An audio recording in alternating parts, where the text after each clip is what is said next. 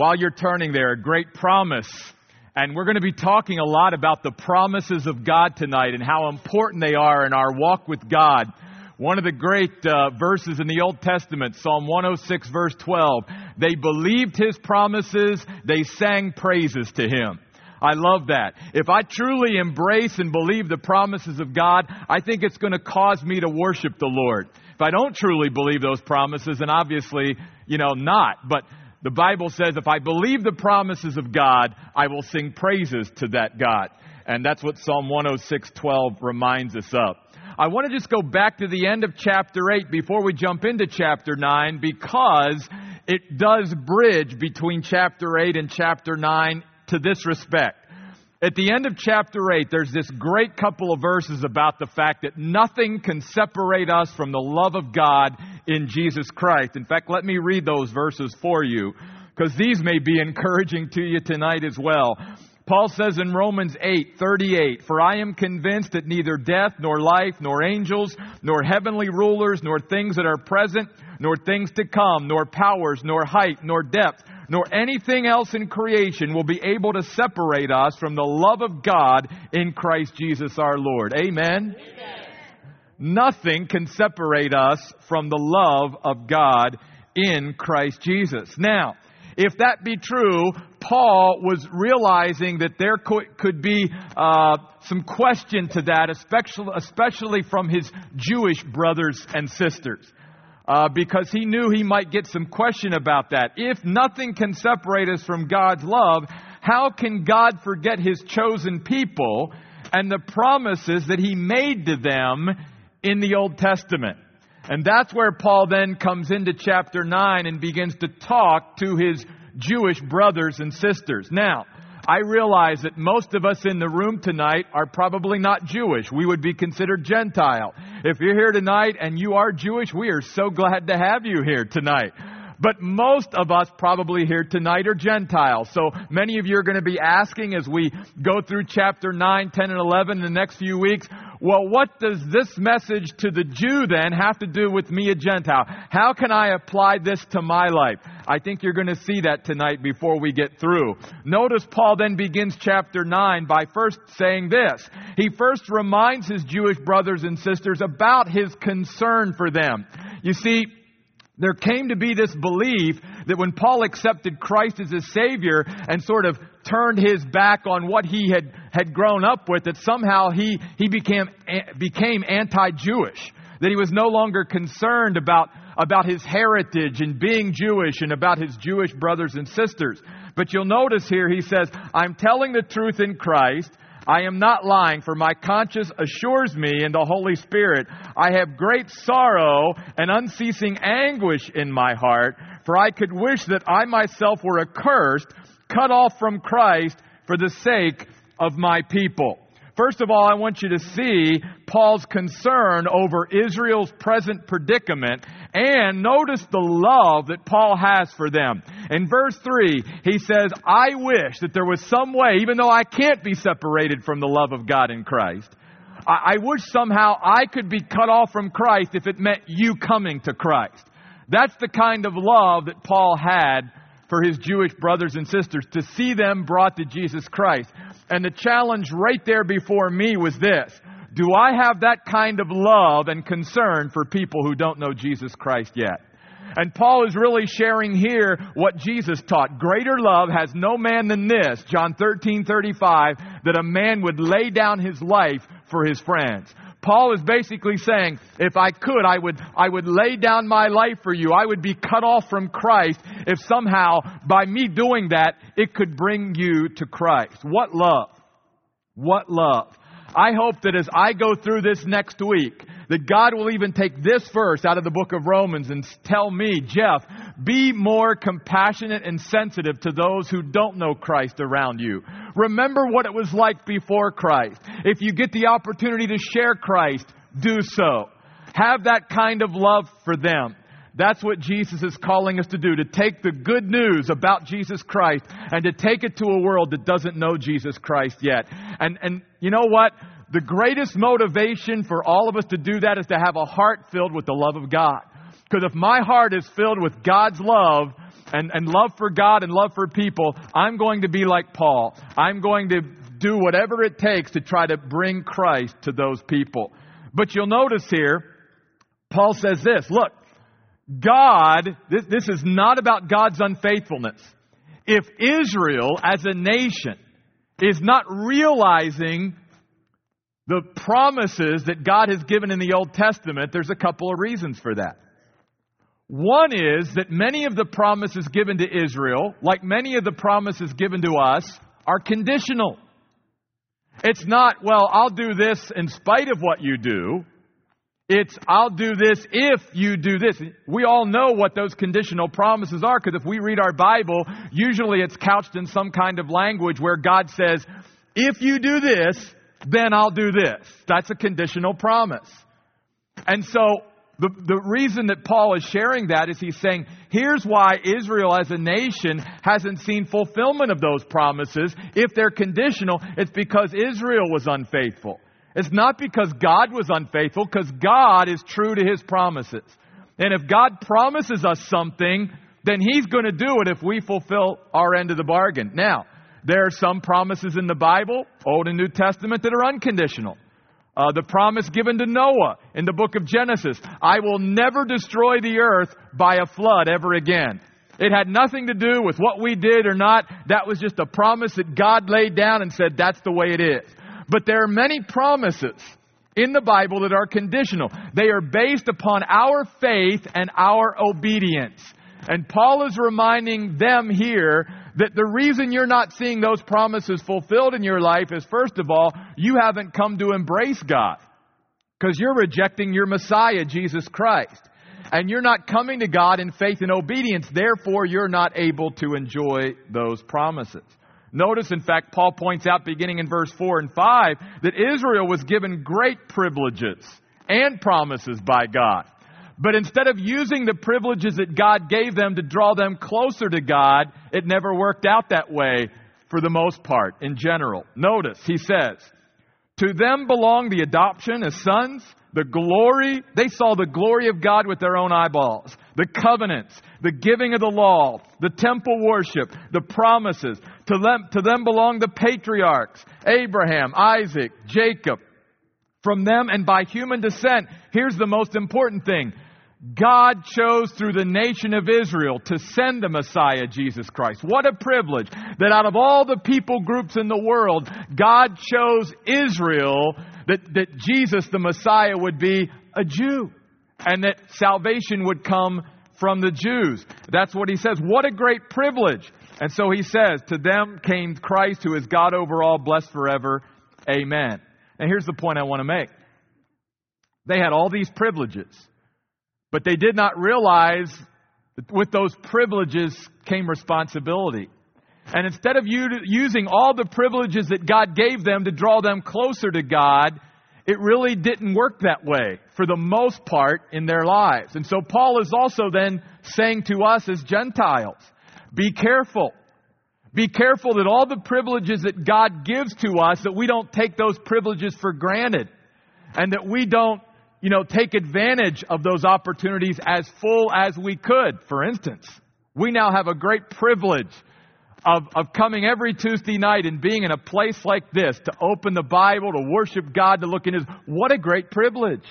But we got to be careful that we look at that properly instead of taking it for granted, that we thank God for it, that we praise God for it, that we take advantage of it in the right way, and that we take those opportunities that God gives us and we use them to the fullest.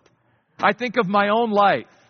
Unlike probably many of you, I grew up in a Christian home with 2 Christian parents who loved God. Yeah, that's a great privilege, but guess what? That's also a great responsibility. And God, I think, looked at me and said, okay, Jeff, that was a great privilege that you had a Christian home you grew up in. But don't miss the responsibility that's there as well. The Bible.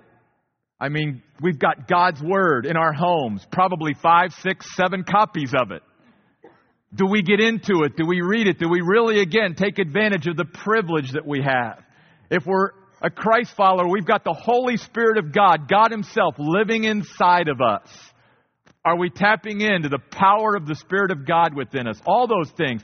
I could go on and on. God through Paul, was simply reminding the nation of Israel, you've been given great privileges. But did you always use those privileges to draw closer to Christ? Or it was sort of like, no big deal, you know? And they began to, it's the old familiarity breeds contempt. It's like, really, we don't appreciate them as much, and we don't see the responsibility in them as much. That was Paul's word.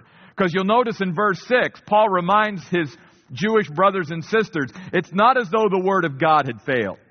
Again, it's not a problem with God. God was faithful. And if God made a promise to the nation of Israel and they're not realizing it, it was because of their unfaithfulness. It wasn't because of God. And this is something we're going to see repeated throughout chapter 9. Because here's the message God wants to get to us tonight. How we can apply this to our lives. God has given us all wonderful promises. We're going to look at some of those tonight in His Word. All of us have some of our favorite promises from God's Word that we cling to. And God is simply reminding us, I've given you some great promises. Believe them. Trust in them. Know that when I say I'm going to do something, I'm going to do it. I am faithful to my Word. We're not always faithful to our word as human beings, but God is always faithful to His word. And God wants to remind all of us tonight, I will be faithful to my word. If I said I'm going to do it, I will do it. And so maybe even here tonight, some of you have come here tonight on Tuesday night and you're going through something in your life and God is just saying, you got to trust me. You've got to believe in those promises that I've told you. And maybe you're even wrestling with the fact of why is my life not as blessed as I think it should be or could be or whatever. Maybe one of the reasons is some of the promises that you're thinking you should be enjoying, you're not because they're conditional. And maybe God said, well, if you would do this, then I would do this. In fact, real quick, keep your finger there in the book of Romans and go back to the Old Testament book of Joshua. Genesis, Exodus, Leviticus, Numbers, Deuteronomy, and then you'll come to the book of Joshua.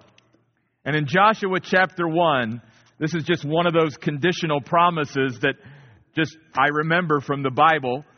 In Joshua chapter 1, verse 8, notice what God says to the nation of Israel here. He says, this law scroll must not leave your lips. You must memorize it day and night so you can carefully obey all that is written in it. Then you will prosper and be successful.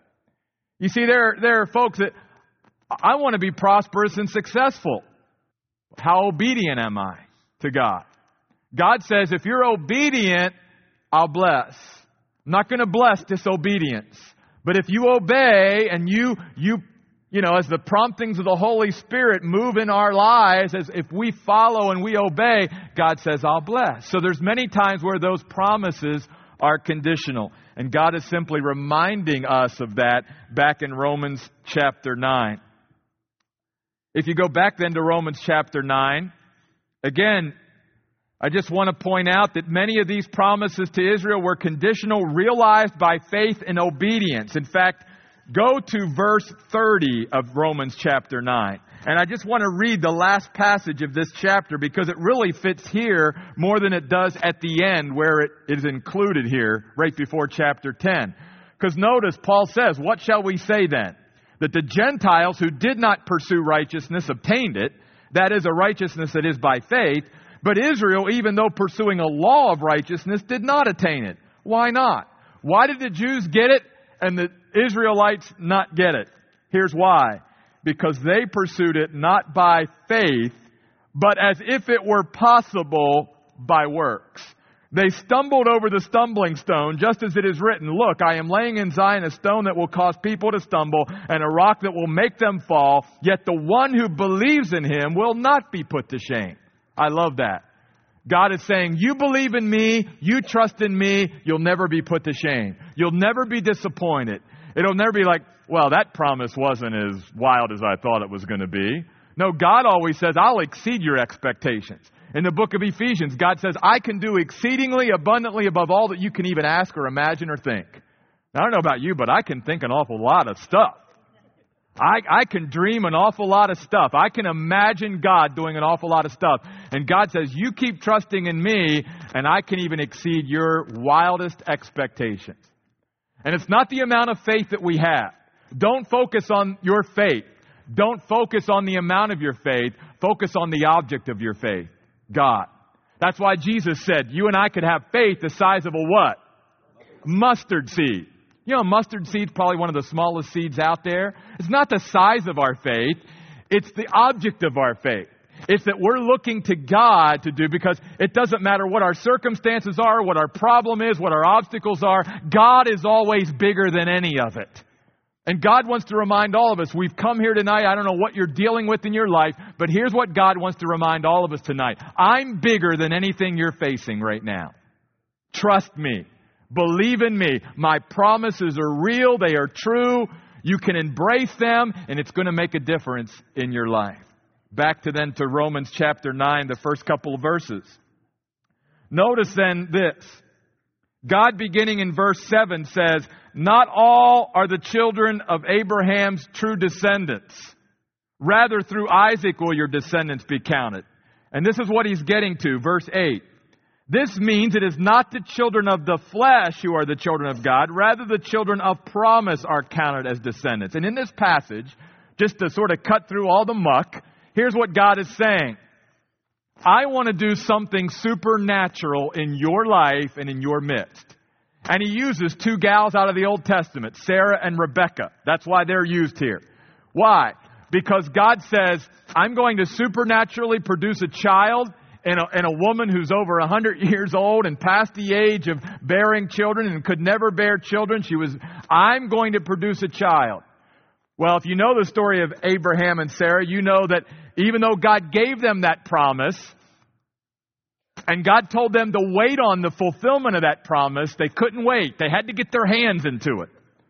And so, they get out there and they get this servant Hagar and they bring her in, and Abraham has relations with her and another baby is born. God says, guys, I wanted to do something. That baby was produced by the flesh.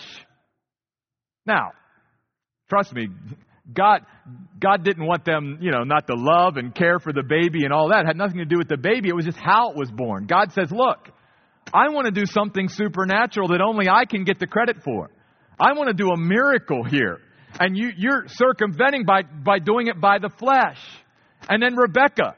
God allowed Rebekah to supernaturally have a child, even though, she couldn't. And all God is saying here is, look, if you trust me and you believe in me, you will begin to see in your life and in your midst, you're going to begin to see miracles take place.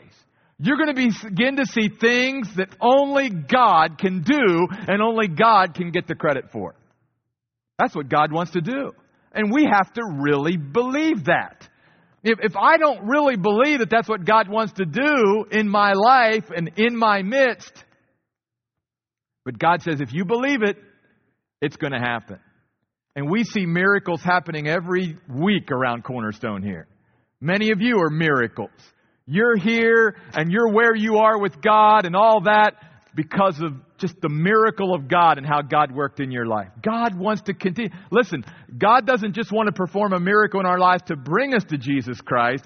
He wants to bring and impart miracles and supernatural things in our life after we know Christ. Salvation isn't the end, folks. It's just the beginning of a wonderful walk with God. And all of us, and you and I have to remind ourselves of this, we are walking miracles. Amen? Walking miracles. You see. I mean, just for the fact that we know God personally and how God did all that and created in us a new heart. We are walking miracles every day. And that's what Paul wants to remind his brothers and sisters in Israel of. The problem was, again, though, that many times the Jewish folks would choose the flesh to do it rather than let God do it supernaturally. And God says, wouldn't it be better if you just let me do something supernatural in your midst? Something that would be so incredible that only I could get the credit for, that nobody could look at man and go, well, the reason that happened is because, they were pretty sharp and they were pretty powerful and all. No, God says, no, it was all me. It was all me. And that's what Paul is saying here. Now, I want you to go down to a very troubling passage to many people. It's where God begins to make choices. The word election, predestination is used, and people begin to shudder when they come to Romans chapter 9. But here's what I want to point out to you at the very beginning of this passage. The choices God makes in this passage deals with earthly privilege and responsibility, as we've already said, not salvation. And that's where people get hung up. They come to Romans chapter 9 and they apply what is being taught here as, well, God chooses some people to go to heaven and some people to go to hell. And I'm just saying to you from my heart, I believe that's a total misinterpretation and misapplication of this passage of Scripture. That what Paul is talking to his fellow Israelites about are earthly privileges and earthly responsibilities. Notice, beginning in verse 10, let's just start there. Not only that, but when Rebekah had conceived children by one man, our ancestor Isaac, even before they were born or had done anything good or bad, so that God's purpose and election would stand, not by works, but by His calling, it was said to her, the older will serve the younger. Just as it is written, Jacob I love, but Esau I hated. Now, I just want to stop there. I know that language seems awful harsh. But in the Greek language, you've got to understand that the concepts in verse 13 are not to be viewed as feelings that God has towards these two, but as a decision that God took. And that's all that language means. I mean, for us to say God hated Esau would be to contradict the rest of what the Bible teaches about the nature and character of God. The Bible teaches God is love. The Bible says God so loved the world. The Bible says God loves everybody. So when you come to a verse like this, where this language is used, we have to be very careful that we don't yank it out of its context and yank it out of the context of what else is being taught in the Bible about the nature and character of God and go, well, God just damned Esau to hell. No, that's not what He's saying. All God is saying here is, I'm choosing Jacob for an earthly privilege that I'm not choosing Esau for. In fact, I would say to you, I've made this challenge to other people. I believe Esau's going to be in heaven. So that really blows it up, doesn't it? Because I don't think it has anything to do with Esau's eternal destiny. I don't think there's any verse or passage in the Bible where anyone can go to and say, well, Esau's not going to be in heaven. I don't think this has anything to do with heaven or hell. It has to do with earthly privilege. And God was just going to give Jacob a privilege that He was not going to give Esau. Guys, He's done the same thing in our lives. I wish God would have given me the ability to be able to throw a baseball 100 miles an hour. But God never gave me that ability. God gave that ability to Roger Clemens or Randy Johnson instead of me. Okay? When God created all of us, He gave all of us a unique set of abilities, talents, spiritual gifts, and none of us as human beings are just like the other. And we could all look around the world and go, well, how comes God didn't give me that or whatever? It's totally God's choice. Totally God's choice. But there's a reason for it. And in God's wisdom, we have to leave why God did what He did with God, because again, we've got to trust Him. We've got to believe that He knows best. And it's not like He's favoring it's an earthly privilege, but with that privilege comes responsibility. You see, some people would come to the book of Romans and say, well, God wasn't fair in giving Jacob an earthly privilege that He didn't give Esau. But with every privilege God gives, there's also a corresponding responsibility. Do we really want that responsibility or not? In fact, you'll notice in verse 14, Paul sees the objection coming. He says, what shall we say then? Is there injustice with God? Is God not being fair? And notice Paul's response. Absolutely not. Absolutely not. In fact, what Paul's going to continue to go down through here and say is this. However God created us, and then whatever choices man makes based upon the revelation God gives him, God can use both those who know Him and those who don't know Him to bring glory to Him. And the example he uses here, that's the best example from Scripture, and Paul uses it then in Romans chapter 9 and verse 17, is Pharaoh. It's Pharaoh. And the Bible says that because Pharaoh hardened his heart against God over and over and over and over again, finally God confirmed Pharaoh in the hardness of his heart, and yet God used Pharaoh. This world ruler who did not believe in him to magnify himself and his power in the world. Because again, God is not limited to just work through those who believe in him. God can work through anybody and everybody.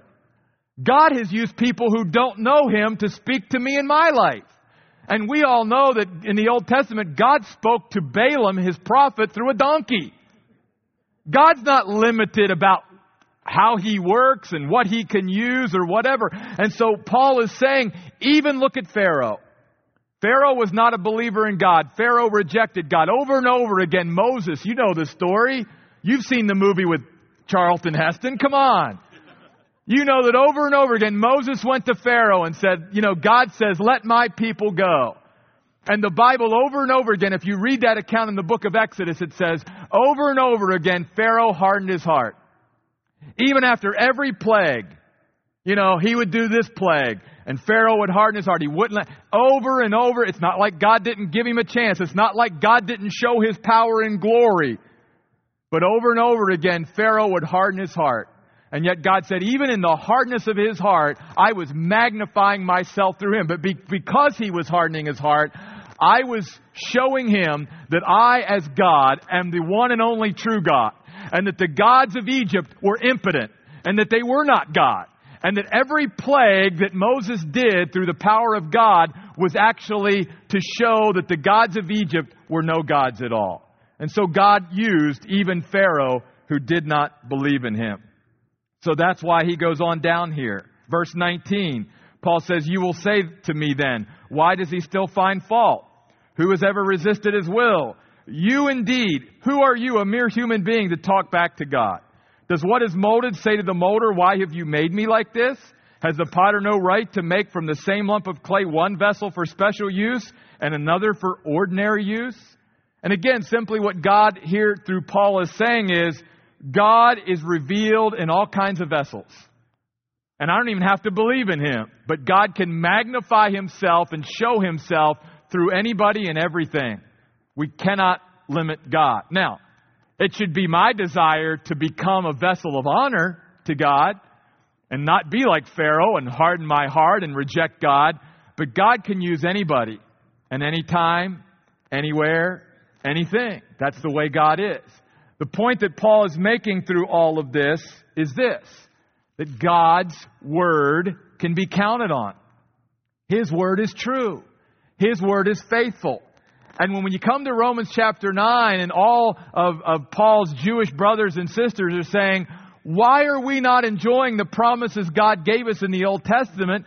Paul's simply saying, because you weren't faithful. Because it has nothing to do with God not being faithful. It has to do with you and I not being faithful to God.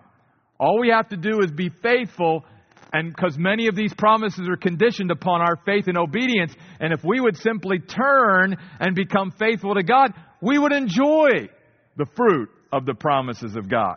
In fact, you'll notice in verse 24 of chapter 9, God's calling of both Jews and Gentiles who made up the church in Rome, because the church in Rome were made up of both Jews and Gentiles, is verified by the Old Testament Scriptures. He quotes beginning in verse 25 from the Old Testament prophet Hosea. And notice God says through Hosea, I will call those who were not my people, and I will call her who was unloved, my beloved. And in the very place where it was said to them, you are not my people, there they will be called sons of the living God. Because God simply said, if this group of people won't respond in faith to me, I'm just going to look for somebody who will. I'm not just going to beat my head against the door over here and just keep trying to ram myself down their throat. That's not the way God works. And that's the way God still works today. God comes to everybody and says, you want a relationship with me? You want to walk with me? You want to know me? Here I am. I'm as near to you as you want me to be. But if you don't want it and it's your choice and you walk away, that's fine. I'm not going to force myself upon you. The Bible teaches that the character of God is such that He's a perfect gentleman.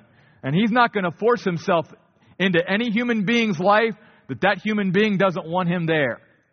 But if that human being wants to have fellowship with God and wants to have a relationship with God, God's all over it. He's right there, ready to say, okay, let's do this thing. Let's walk through life together. And the fact that there has been a Jewish remnant throughout history also speaks to the faithfulness of God. And that's what Paul's reminding them of here, beginning in verse 27. Paul says, guys, there's always been a small group within the nation of Israel, a remnant, who have believed. And the promises are being realized through them as this remnant. And one day, the unconditional promises that God did make to the nation of Israel are going to be realized. They are. They're still future yet. We haven't got there yet. So again, it's not that God's not faithful. It's we haven't gotten to some of those promises yet. But just the fact that Israel is in the land since 1947 is an unbelievable fulfillment of prophecy. I mean, you think about how the nation of Israel even came into being. And if any of you are students of history like I am, and you go back and begin to see how God brought the nation of Israel to where it is today, and to have that strip of land that it does, where it does in the Middle East.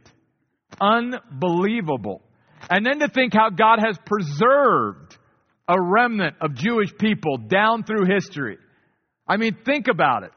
There was obviously a man a couple decades ago who was trying to wipe out every Jew on the planet. And did kill millions of them in the Holocaust. But didn't get all of them. And God preserved a remnant. And then in the wars that Israel has fought and how God has preserved them. And what I'm simply saying to most of us here tonight who are Gentiles, if we doubt the faithfulness of God, look to the nation of Israel. Don't look any further than there to be encouraged that if God can take care of the nation of Israel and He can bring them into a land and He can preserve them and He can protect them, how much more will God do the same thing for me? I'm one of His children. He loves me just as much as He does them. And God's promises are just as true to me as they are to them as well. That's what Paul is saying here. Notice verse 27. And Isaiah cries out on behalf of Israel. Though the number of the children of Israel are as the sand of the sea, only the remnant will be saved. For the Lord will execute His sentence on the earth completely and quickly, just as Isaiah predicted. If the Lord of armies had not left us descendants, we would have become like Sodom and would have resembled Gomorrah. Isaiah said, if God wouldn't have been on our side, we would have been obliterated centuries ago. The reason there is still Jews alive on planet Earth and the reason there is still a Jewish nation has all to do with God and nothing to do with them. Because God was faithful. God said, here's the way it's going to be. I made an unconditional promise to your father Abraham. And I will be true to that promise. And that's why Israel is still here today, 2007, in the world in which we live. And that same God is the God of the armies of heaven today who's watching out and protecting you. In fact, let's go back to a couple of passages that I love from the Old Testament. Go to the book of 2 Kings. I want to encourage you folks tonight. And here's a passage that I think will encourage you. If I can get my fingers around it. Okay, I'm not even going to. 2 Kings chapter 6. Let me set this up really quick. There was a prophet named Elisha in the nation of Israel. And God was giving Elisha all this information that was driving the king of Syria crazy. Because the king of Syria was always trying to destroy Israel. And somehow Israel was always one step ahead of the king of Syria. And the king of Syria got so frustrated. He thought that there was somebody even on the inside that was feeding, them information in Israel. And his most trusted advisor came to him and said, it's not somebody on the inside. It's that prophet Elisha. He gets these messages from his God, and that's how they can stay a step ahead. Now, first of all, at that point, I think if I was a human king, I'd be going, okay, maybe I don't have any business doing what I'm doing here. But obviously, sin can blind us. And so the king of Syria sends down his army to basically take care of one guy, Elisha. He sends this huge army down to take care of one guy, Elisha, and his servant, whose name is Gehazi. So, notice in verse 15 of 2 Kings chapter 6. The prophet's attendant got up early in the morning. When he went outside, there was an army surrounding the city along with horses and chariots. And like any good attendant, he goes back into the tent and he says to Elisha, "Oh no, my master. What will we do? There's two of us and there's the army of Syria surrounding us. I think we're in trouble." Notice what Elisha says. He says, "Don't be afraid." That's what God wants to say to all of us here tonight. Don't be afraid, for our side outnumbers them. Now, I'm sure at this point, Gehazi's like, our side outnumbers them. There's you, there's me, Notice what Elisha does. Then Elisha prayed, "O Lord, open his eyes so he can see." And the Lord opened the servant's eyes, and he saw that the hill was full of horses and chariots of fire all around Elisha. And guess what? The army of Syria did not even touch Elisha or his servant Gehazi. Now here's why I share that with you. Back in Romans 9, Paul, quoting Isaiah, says, "We wouldn't even be here if it wouldn't be for the Lord who controls the armies." And he wasn't talking about physical earthly armies, although God can do that too. God can use those. He's talking about the spiritual armies. God is the God of the hosts of heaven. And at God's disposal, He's got the angels who He sends as ministering spirits, the Bible says in the book of Hebrews, to minister to you and I. Hebrews chapter 1, verse 11, if you want to look it up. The writer of Hebrews says, "Are they," speaking of the angels, "not all ministering spirits sent forth to minister to you and I who are the heirs of salvation?" Yeah, that's what the angels' primary mission is right now. To minister to us, to protect us, to just make sure that, we're okay if nothing's going to touch us unless God allows it to. So starting tomorrow, walk out the door without any fear, knowing that as you look around, you may think it's just me. No, it's not. First of all, it's you and God. And Paul says in Romans 8, if God be for us, who can be against us? I've got God on my side, or I should say, we're on God's side at this point. And then we have at our disposal the entire armies of heaven, the angelic hosts, who are always there, that even though we can't see them physically with our eye, that by faith we've got to trust the promises of God, that they are there for us. And they are watching over us. And they are there to strengthen and protect and provide whatever God wants them to provide for us. And then just go back a few books to the book of Numbers. Numbers is the fourth book of the Old Testament. To Numbers chapter 23 and verse 19. And if there's a verse to outline or underline in your Bible tonight from our study, I would encourage you, if you haven't already, to underline Numbers 23:19. It's a great summary of where we've been in Romans chapter 9 about the faithfulness of God and the promises of God. Because notice, Balaam here is saying in Numbers 23:19, God is not a man that He should lie, nor a human being that He should change His mind. Has He said, and will He not do it? Or has He spoken, and will He not make it happen? I love that. Man is unreliable. Even the best of men are still men. We're still going to fail each other. We're still not going to follow through all the time. But God is faithful to everything He's ever said, to every promise He's ever made. He will not lie. And if He says He's going to do something, He's going to do it. You can take it to the bank. See, that's why we have hope. We have hope because we base our hope on the sure word of God. God cannot lie. And so, I don't know what promises maybe are flooding your mind right now, or what passages of Scripture maybe God's Spirit has brought to your mind tonight. But as we've went through Romans chapter 9, I hope that you've been encouraged to re-embrace those promises that God gives us in the Bible. And to realize they're not there just to make us feel good every once in a while when we get into a pickle or when life's not going the way we want to. These promises of God are there for us every day to encourage us. Every day to remind us of the faithfulness and character of God, that God will never leave us nor forsake us. And they're there for another reason. If you just jump over one more place, I'm sorry, these verses just keep popping into my mind. 2 Peter chapter 1, almost to the end of the New Testament. We're going from one end of the Bible to the other. Let me show you this, and then I'm going to stop and see if there's any questions tonight, because I know I've thrown a lot at you. In 2 Peter chapter 1, beginning at verse 2, Peter says, "May grace and peace be lavished on you as you grow in the rich knowledge of God and of Jesus our Lord.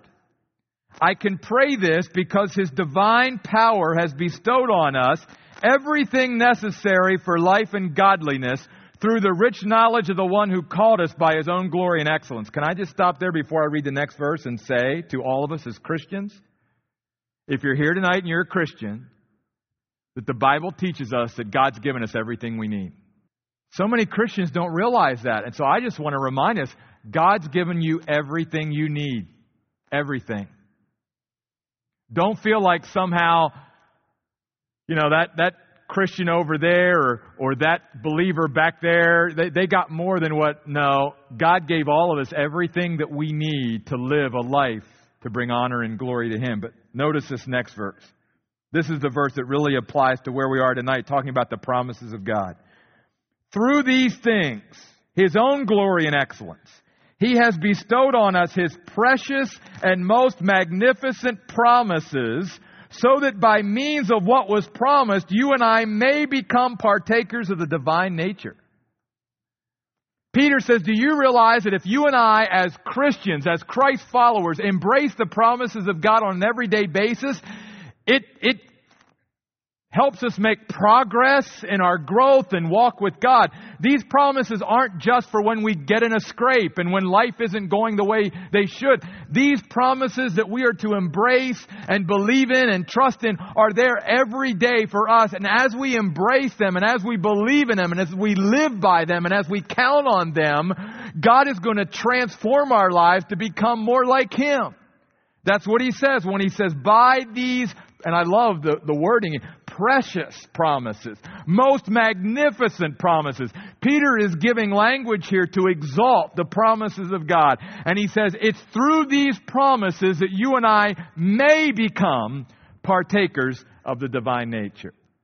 My encouragement to you tonight is to leave this place just filling your mind and heart with the promises of God, standing on the promises, counting on the promises, believing in the promises, living by the promises, and letting the promises of God change your life and transform your life into all that God created it to be.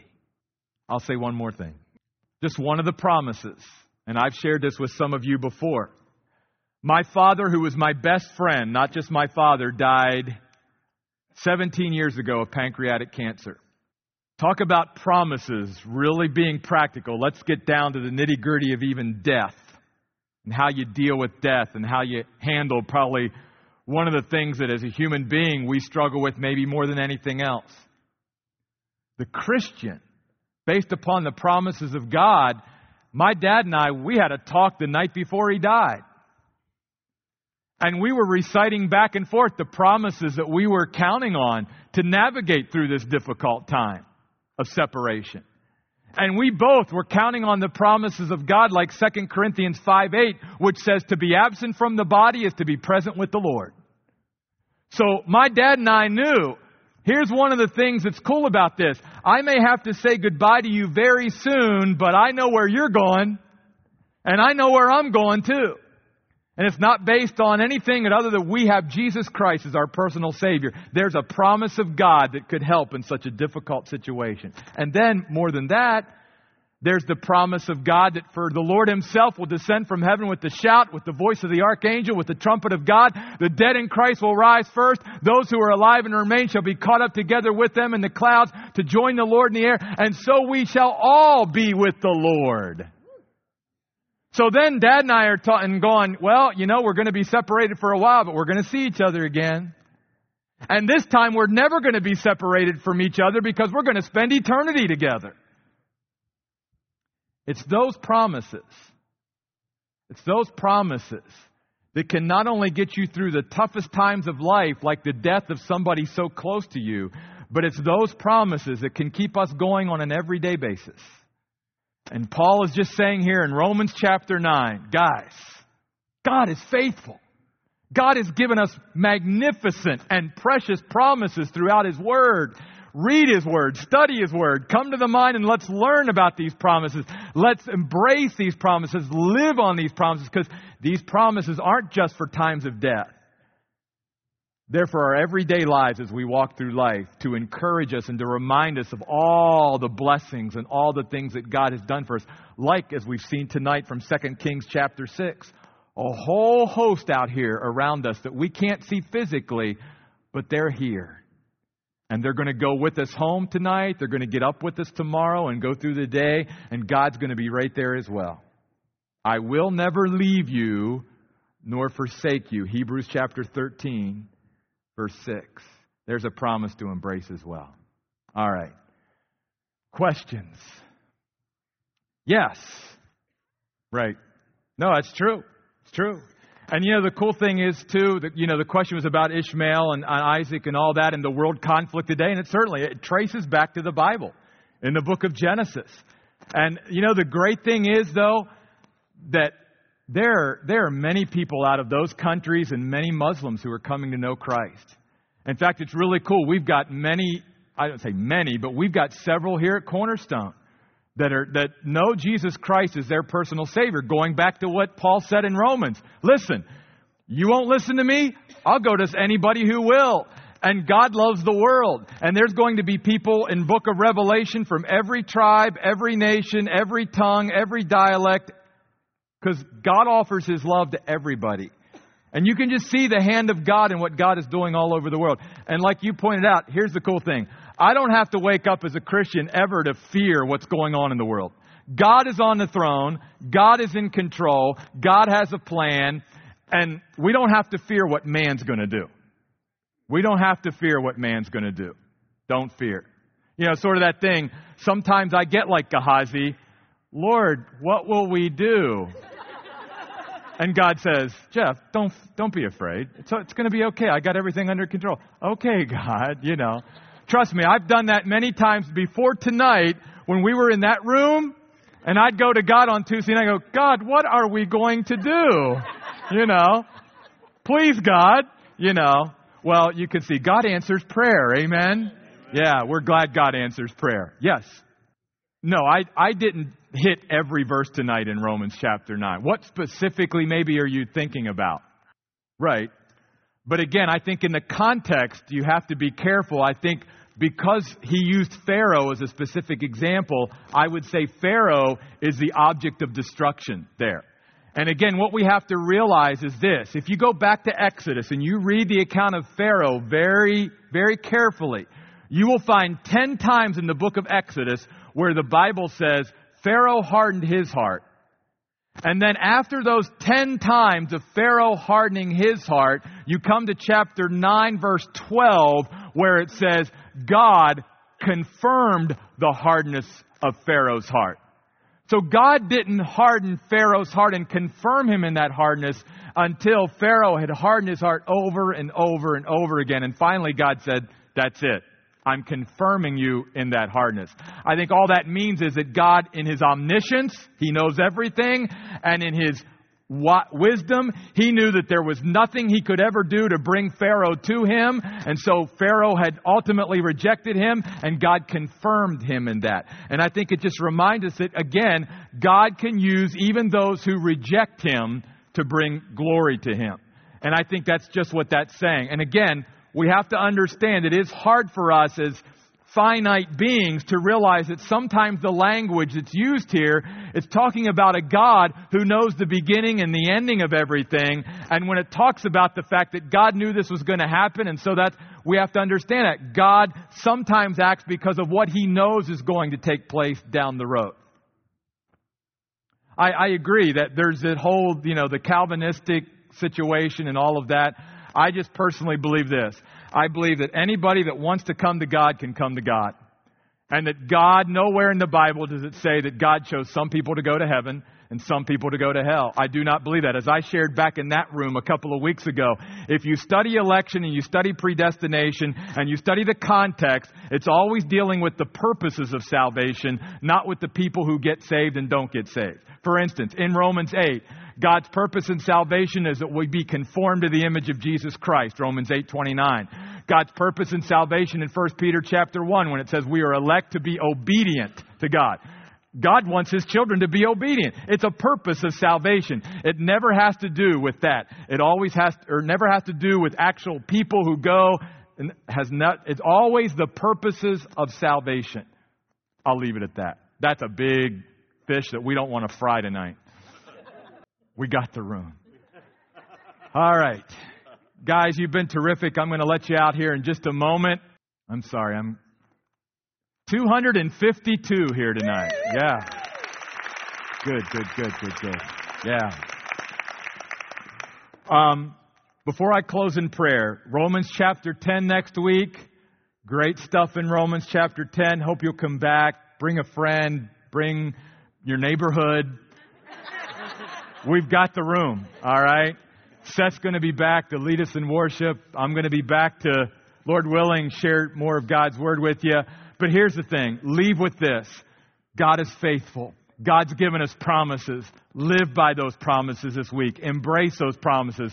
Go through the Bible and look for those promises. Those promises are precious, Peter says. They are the most magnificent things. And as we embrace them, we can become partakers of the very divine nature of God. God wants to encourage His people through His promises. I hope you will be encouraged tonight because God is faithful. He'll never go back on anything He ever promised you. Let's close in prayer. God, thank you so much for your promises. Thank you for your character. Thank you for your faithfulness. Thank you for the fact, God, that even though, we live in a world where we can't count on other people, things are always changing around us. There's not a lot of stability and security. That God, in you, we can find security and stability. In you, we can find a character that will not change. A God that will not change His mind. A God that will not say, Jeff, I love you today, but I'm not going to love you tomorrow. Don't count on it. No, I can count on the love of God tomorrow and the next day and the day after that. I can count on His provision, His protection, because all the promises of God are good for all time.